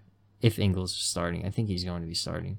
They have Ingles starting at the 3, but yeah, Oh, interesting. Who's their 4? Royce O'Neal. Oh yeah, right. Okay.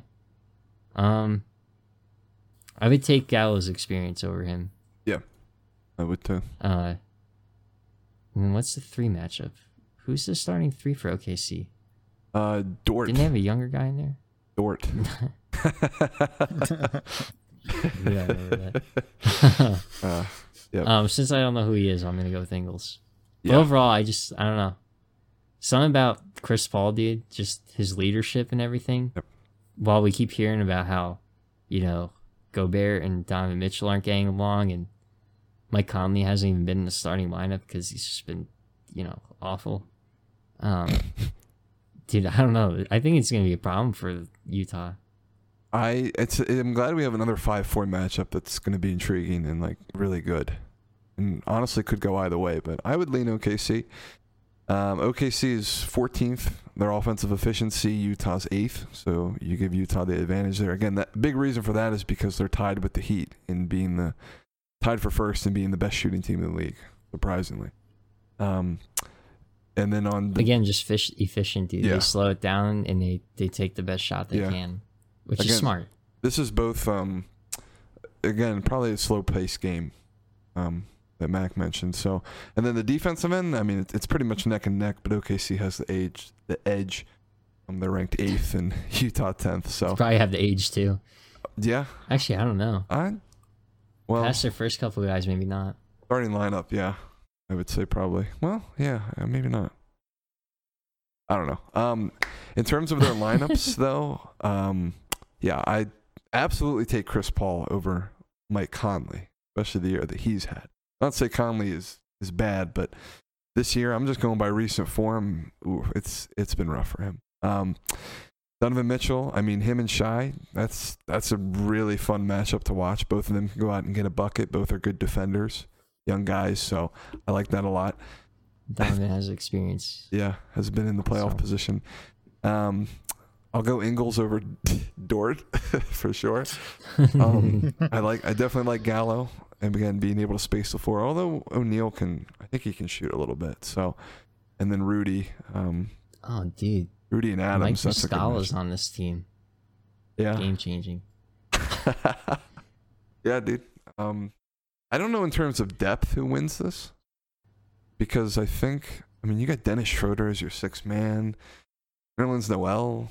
Man, dude, it's tough. I mean, no one cares about Roberson. With that, but, dude, yeah. if they had Bogey, if the Jazz had Bogey, I'd lean them. I'd pick them. Yeah, easy. I think honestly that's just the difference. I That's- don't know that's where a their big offense miss. is going to come from. He's been big for them this year. It's yeah, gonna 100%. I mean, I think Utah's like again efficient. They all spot up, and I mean Mitchell can go get you a bucket, but other than that, I mean it's just really Mitchell. Let's see, they had I don't know who else is. Moutier, Clarkson. Honestly, these They aren't have bad some either. pieces. And honestly, Yeah. Royce O'Neal, when he's coming off the bench, was big for them. I think that honestly hurts them now he's in the starting Yeah, that's what I lineup mean, like 'cause they lose that guy off the bench. Yeah. Oh, Ed Davis. Dude, I forgot he was on this team. That's a good backup center. They're both good teams. I just think OKC is they've been sneaky good this year. I mean, I don't think they're going to outshoot Utah. But I mean, who knows? I mean, looking at depth though, I don't know how. Again, I mean, we've been talking about it a lot, but we've said it before too. Depth isn't the most important thing in the playoffs. You're usually playing like 7 to 8 man rotations. So, I really like OKC's 7 more. And I don't know. I don't know what you want to say the verdict is on coaching. Obviously, Quinn Snyder is an amazing coach. Yeah, I like him a lot. Again, his experience and everything is awesome. I'd probably take him, but I don't know. Billy Donovan is just every year he gets some new team and he figures it out.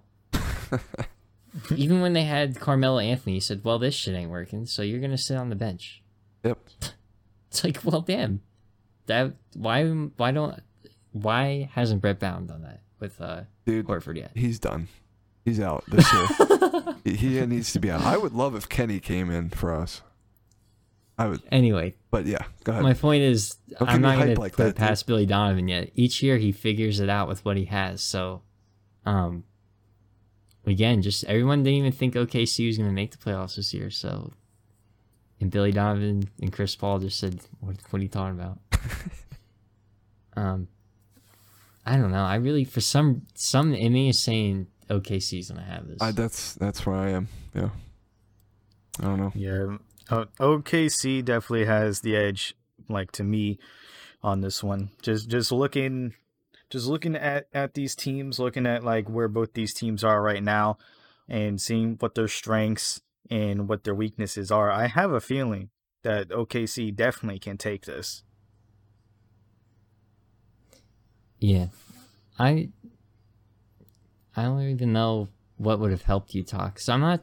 Again, their home court's pretty good, but it's not OKC. Oh, that's so even if they were playing the playoffs, like that's just another advantage their way, or whatever, at home courts. I think it's just bogey. That's the big factor here. Because again, the numbers kind of point to Utah, but I mean, I don't know, dude.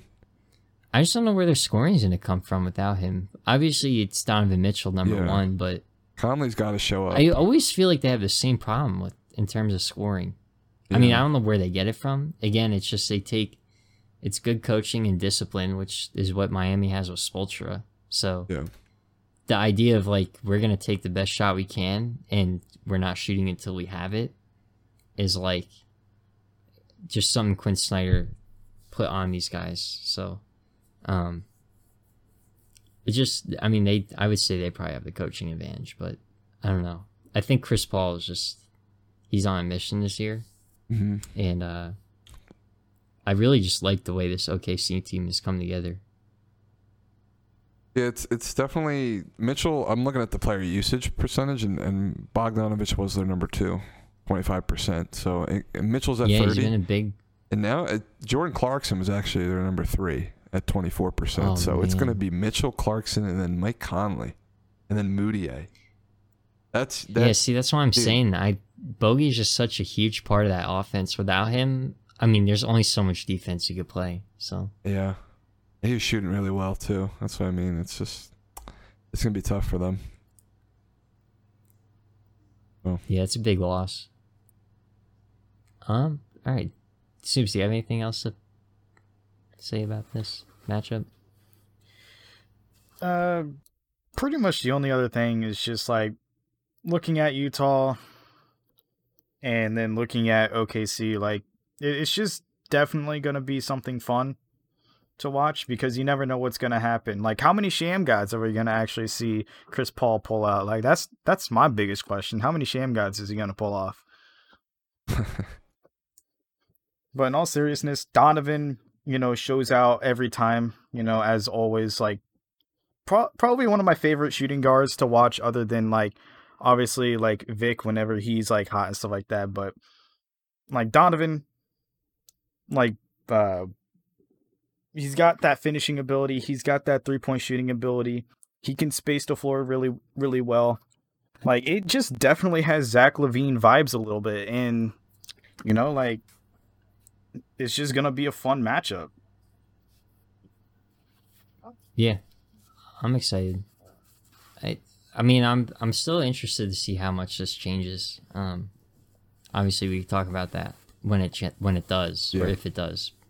But the possibility of Houston playing LA and Dallas playing Denver is like, I think those become more even matchups. Yeah. I think those teams play very similar. Anyway, there's still like room to move. OKC could end up playing Denver maybe. I'm pretty sure you were saying it before, like the 4 through 6 or 7. I think it's 7 are all pretty close in the East or West. Yeah, I think they're all within like a game or two, so it could literally so shift. there's a lot of room for movement. Yeah. This is easily the longest episode we've had. So, Yeah, no doubt. I think it's time to Yeah. wrap this one up. Snoops, where can they find you? Okay, so everybody can find me at It's Me Snoops. You know, it's me SNOOPS on pretty much every social media that you'll be able to find me on Twitter, Instagram. You'll be able to find me on Snapchat as well on that. So hey, anybody out there want to become friends? Maybe I need some more. But also on YouTube, because got a lot of stuff going up on there. I think they'll pass on that. Maybe Hey I have now. to- Hey. I'm just kidding. Who knows? Maybe. And Frank, where can they find You you? guys can find me at Swainatra on YouTube, Twitter, Instagram. And you can find me, Mackie Ireland, on Twitter, Instagram, and wherever else you do your social media. You can also follow Rim Grazers on Instagram, Twitter. You can check us out on YouTube, Spotify, SoundCloud, pretty much anywhere you get your podcast. And again, we are trying for iTunes. Yep. Hopefully that happens soon. I'll have to check in on that. Yeah, and we'll catch you guys on the next one. Bye.